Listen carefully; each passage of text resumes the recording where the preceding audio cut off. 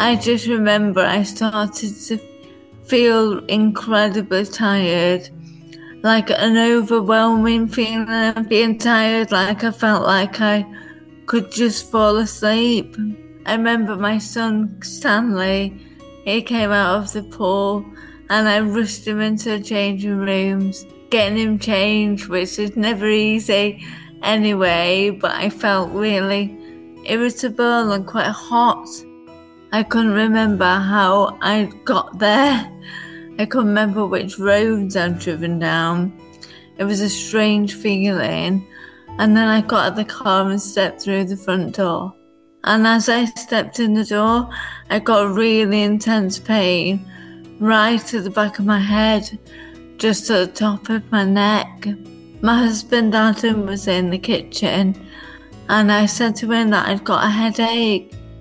I sort of deteriorated quite quickly and I couldn't speak. I remember asking him to go and get me a tissue because I could feel myself drooling, but no words came out of my mouth. When I opened my mouth, it was just a strange sound, and he realised something, was happening. My last memory was an unfamiliar voice calling my name, which must have been the paramedic, and then everything went blank. I was rushed off to hospital. Luckily, we only lived about 10 minutes from the hospital, so they took me off, and Adam stayed just to check Stanley was okay, and then he followed behind. Hello, it's Mark Goodyear, and this is Stroke Stories, the podcast that seeks out and hears from stroke survivors. Today we hear from Kate Green from Rotherham. Kate suffered a stroke in 2021 at the age of 42. I worked as a public health specialist at Rotherham Council. I'd been there for quite a few years, and I worked mainly on things to do with physical activity, getting people active. So I worked on various projects, initiatives, just to help people of Rotherham be more physically active. I love my job, I still love my job, I still do it. I'm very keen on sort of physical activity myself. I enjoyed running quite a lot. I've done for many years. Many moons ago, I took part in a couple of marathons, and I've done some half marathons and various other races. Around 10 years ago now, helped to set up my local park run. It was a pretty normal Thursday. I was working from home that day. I think we'd not really fully gone back into the office. There was still a lot of COVID measures in place, so we were mostly working from home. I'd had a pretty normal day at home, lots of meetings on Teams. I had quite a lot of work to do though. I felt, everything was normal. I felt fine. I was quite busy, but everything was okay. I collected my son, who was 7 at the time, from the childminders, and I took him to his swimming lesson. And while we were there, he was in the water. I just remember I started to feel incredibly tired, like an overwhelming feeling of being tired, like I felt like I could just fall asleep. I remember my son Stanley, he came out of the pool and I rushed him into the changing rooms, getting him changed, which is never easy anyway, but I felt really irritable and quite hot. I just couldn't wait to get outside in the fresh air. We got into the car, and luckily it's only about a 10-minute journey to get to our house. So I drove home and pulled on to drive. Stanley rushed off into the house, and I remember sitting there thinking that I sort of feel like I'd gone into an autopilot. I couldn't remember how I got there. I couldn't remember which roads I'd driven down. It was a strange feeling. And then I got out of the car and stepped through the front door. And as I stepped in the door, I got really intense pain right at the back of my head, just at the top of my neck. My husband Adam was in the kitchen, and I said to him that I'd got a headache. I remember sitting at the bottom of the stairs, just holding my head. It was so intense. And he said, "Why don't you go and have a lie down upstairs?" So I started heading upstairs. I remember just feeling incredibly vacant.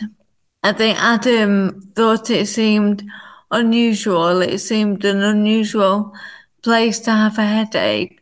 Normally they're all over your head. So he followed me upstairs. By the time we got there, I'd got myself on the bed, and I think he went to get me a glass of water.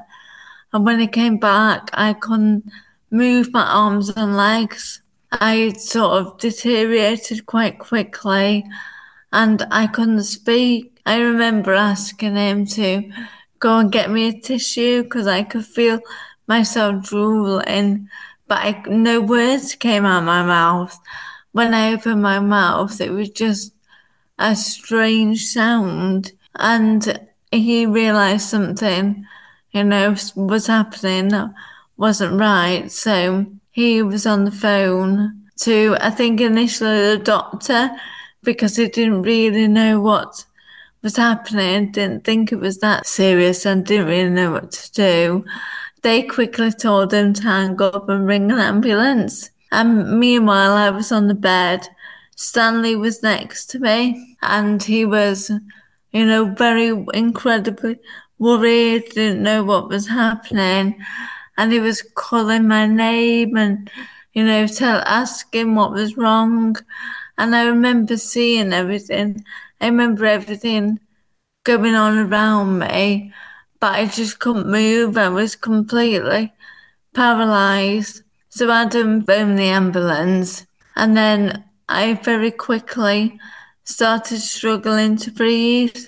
I do remember that every breath in started to feel really laboured, and I could feel it getting more and more difficult, and I made this strange sort of gurgling noise. Luckily, the ambulance turned up really quickly, so I could see Adam stood at the end of the bed, frantically looking out the window, and then the blue lights coming down the road, and then he, sort of looked at me and he knew that things were going to be okay. But I just felt like I wasn't really there. It almost felt like I was a fly on the wall watching this situation happening, and it wasn't really me. My last memory was an unfamiliar voice calling my name, which must have been the paramedic, and then everything went blank. I was rushed off to hospital. Luckily, we only lived about 10 minutes from the hospital, so they took me off, and Adam stayed just to check Stanley was okay, and then he followed behind. Kate was in a critical condition. I was unconscious arriving in hospital, but Adam told me that when I got there, they did a CT scan straight away. I think they suspected a bleed on the brain straight away, but then the scan confirmed that. I think the consultants, they realised that the bleed was on my brainstem, in the pons area of my brainstem. So they spoke to another consultant in Sheffield Hospital, which is a specialist stroke unit, and they agreed that they couldn't do anything. They couldn't operate because it was far too risky with where it was in my brain, and all they could do was put me into an induced coma and just really hope for the best. So they kept me in Rotherham Hospital and they seduced me. And then they said to Adam to really contact my family and get them round because potentially I might not survive this. It's very rare to have a bleed in that part of the brain and extremely rare to survive it. So my family came that night and they put me into a coma, and I was in the coma for 4 days in total. And I think during that time, they sort of brought me round to check I was breathing on my own and then put me back under. And I was showing signs of breathing on my own. But they said then that even if I was alive, it was very possible that I would be in a vegetative state when I came round because of where the bleed was in my brain. But they brought me round after 4 days. I think they didn't know what sort of state I would be in. And I remember waking up and someone saying to me that I was in Rotherham Hospital. It was all quite blurry, but I just remember I couldn't move. I couldn't really see properly. My eyes were sort of jumping around. I could only move my eyes up and down. I couldn't move them to the side. I couldn't even move my head. It felt almost like my body was being pinned to the bed. But I was aware of what was happening around me. I could see things. But for a few days, I think it's all quite blurry for me, and no one knew. The doctors didn't know whether I was in there or not. They had no idea what, mental state I was in. I remember for a few days, I was sort of in and out of dreams. I didn't really know what was real or not. I would dream that I was being taken into the hospital basement at night because there were too many people on the ward. But I couldn't tell anyone that was happening, so I couldn't find out if that was really happening or not. My body felt really strange. I sometimes felt like I was sinking through the bed and the bed was splitting in half. And I thought any minute now, I'm just going to land in a big heap on the floor unless someone spots this and pushes my bed back together. I just felt a really heavy sensation that I was going to fall. I also had hallucinations, so I would often see people that weren't really there. But again, I didn't know they weren't there. I couldn't tell anyone. I had no way of communicating this.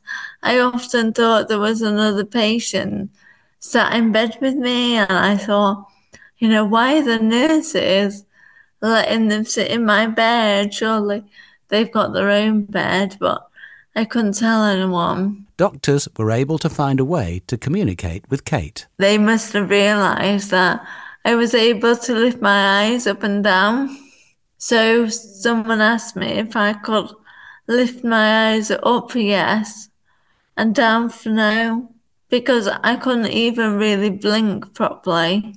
They started to ask me a series of questions to see if I knew who I was, if I knew where I was, and if I remembered people's names. And it was at that point that they realised that I was there, that I had mental capacity. So at that point is when they realised that I had locked-in syndrome. So all of my, muscles and my bodily function, it was like my body had just completely shut down, like I'd been turned off, but my mind was still fully intact. I was aware of everything around me. I could remember everything. I knew what was going on, but I was like I was completely trapped inside my own body. But then when they realised that I was able to communicate with my eyes, they showed me a communication chart. So it's basically the alphabet broken down into different colours. And so if I wanted to talk to someone, they would run down the chart and ask me, is it in the blue, is it in the yellow, etc. And when they got to the colour which the letter was and I wanted, I could lift my eyes up to say yes, and then they would go through the letters and then write down the letters and words and sentences on a little whiteboard. So I could finally say more than yes and no. I could, talk about what was inside my head. I could ask questions about what was happening. And I think it was really at that point that I asked what happened to me, because I don't think I really knew up until then. I think doctors must have told me, but I can't remember. I think I was probably so in and out of sleep and I was coming out of sedation. I can't remember. And if that was the point where Adam told me that I'd had a stroke. And I just remember thinking that there's no way I've had a stroke. I was 42, and that's something that happens to all the people. Not someone like me that's pretty fit and healthy and look after myself. I just couldn't get my head around it, that was possible. But I had a stroke, and he explained that it was a bleed on my brain, and it was in the part of my brain where it was just meant it shut my body down. Coming up, Kate talks about deciding to go through further rehab. To go somewhere where I could sort of learn how to live again in an environment similar to home, but where I'd got people on hand to be able to help me. But I also wanted an opportunity to do some more sort of intense rehab, really. I wanted people that were there a lot, that I could have a lot of physio and OT sessions and do as much as I can to get myself to a point where I felt more ready to move home. And achieving independence. I do feel like independence is there. It's sort of in a touching distance. It's like the light at the end of the tunnel is getting a lot brighter, and I can sort of see that I can be independent, but I just get frustrated at just little things I still can't do. And Adam still has to do quite a bit for me, so I'm quite dependent on him. He's become my carer. I do have a little bit of support in the morning from some carers that come in. Kate was in hospital for 5 months and was then moved to a rehab centre where she stayed for a further 6 months. And when I was discharged from hospital, I really pushed to move into a rehab facility, because for me, the thought of coming home at that point was just too scary. I was so dependent on other people. By that point, I'd got movement down my left side of my body, some fairly good movement, but not really a lot down my right at all. I'd taken a few steps, but I needed a lot of people around me to do that. The thought of moving home, I just found quite scary, because I just felt like I would be on my own, and there would be a lot of pressure on Adam and Stanley too. I would need a lot of carers, and I would have to sleep downstairs, and I just didn't want that. So I wanted to go somewhere where I could sort of learn how to live again in an environment similar to home, but where I'd got people on hand to be able to help me. But I also wanted an opportunity to do some more sort of intense rehab, really. I wanted people that were there a lot, that I could have a lot of physio and OT sessions and do as much as I can to get myself to a point where I felt more ready to move home. So I was pretty busy. My days were really busy there, and I sort of threw myself into my rehab. But also, part of my rehab was things like learning how to have a shower, on my own, and maybe making a cup of tea and carrying on learning to walk and just being in that more of a home environment. And then I moved home in October 22, so just over a year ago. And at that point, I think I just felt ready to move home. I probably could have stayed a bit longer and got myself more independent. But I'd been away from home for nearly a year and I just felt ready to move home. I needed to be around my family and my own environment.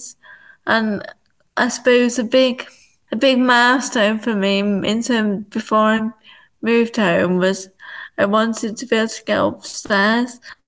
I didn't want to have to sleep downstairs at home. So I sort of made it a bit of a mission to get up the stairs. And as soon as I'd conquered it, and I needed a lot of help at this point. So this wasn't me going upstairs on my own. I needed help from Adam to actually physically get my right leg up onto the step. But I was so determined to get up these stairs and sleep in my own bed that I kept trying. And it was around October that I felt like I was able to do it, when I could move home and do that every day. So that was really the point where I knew that I can go home now. Kate feels good about her future, but recognises there's still progress to be made. I feel positive. I think I definitely have bad days, but my bad days are a lot less these days. I think I get more frustrated that I can't do things, and that's really what bothers me. It's not so much that I get as upset about the situation, I just get really frustrated. So I suppose my mobility, is still not great. I'm able to, I've got a walking frame, but it's quite a big bulky one with sort of forearm support. So I've got a lot of support for my body, and I can walk around the house now with that on my own, but I need someone to get it for me and put it in a very specific place so I can get to it. I can't always get up off the sofa on my own depending on how tired I am. I need help to open doors and things. So I still feel quite dependent on other people, but I do feel like independence is there. It's sort of in a touching distance. It's like the light at the end of the tunnel is getting a lot brighter, and I can sort of see that I can be independent, but I just get frustrated at just little things I still can't do. And Adam still has to do quite a bit for me, so I'm quite dependent on him. He's become my carer. I do have a little bit of support in the morning from some carers that come in just to help me with getting a shower and getting dressed and taking some physio appointments. But beyond that, Adam does everything for me. I can't do things like I can't get myself in and out of bed. I still, even though I can get upstairs, I need him to be with me because I'm at risk of falling. I can't get downstairs at all on my own. I need my meals preparing for me. and he also, all the other things that you have to do around the house, and he also looks after our son. So it can be quite frustrating at times that I can't do these things. And I also feel that I'm essentially housebound unless someone comes and physically takes me out. So I'm reliant on other people to do a lot of those things. I can't just get up and take myself off out as I would normally. I can't take my son out for the day on my own. I need people to be with me. So it is incredibly hard still. And here is Kate's advice to stroke survivors. Patience, to have patience. I was always been told that stroke recovery is a long journey, but I don't think I ever really fully grasped how long that would be. So if I think back to maybe a year ago, I don't think I am now where I thought I'd be when I thought about it. I'm nowhere near there. And I think I just didn't realise how long these things would take. So I think you need to have patience with yourself and be kind to yourself when things seem to take a little bit longer than you expect them. Don't beat yourself up about it. Things just take time, and actually, there can be progress made all the time. And sometimes in day-to-day life, you don't notice them because they're so small. And it's not when you take a step back and look at the bigger picture, and then that's when I suddenly realise that I'm doing something that I couldn't do 6 months ago. I couldn't do 3 months ago. I definitely couldn't do, 2 years ago. So I think it's really important to be patient, and also just to not give up. I think it's important to,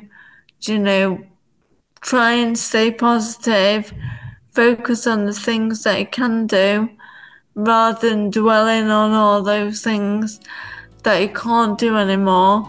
Think about the things you can do, things that you can do to progress, and try and stay positive, and just, don't give up on yourself. Kate suffered a bleed in the pons region of her brain, which shut her body down and resulted in her suffering from locked-in syndrome. But after spending almost a year in recovery, she returned home at the end of 2022 and is making great progress. Thank you for supporting us at Stroke Stories. Please do recommend the podcast to anybody you think it might help. And if you are a stroke survivor and there's a story you can share, please get in touch via X or Instagram. Our DMs are open. The Stroke Stories podcast was produced by Aidan Judd. I'm Mark Goodyear. Thank you for listening.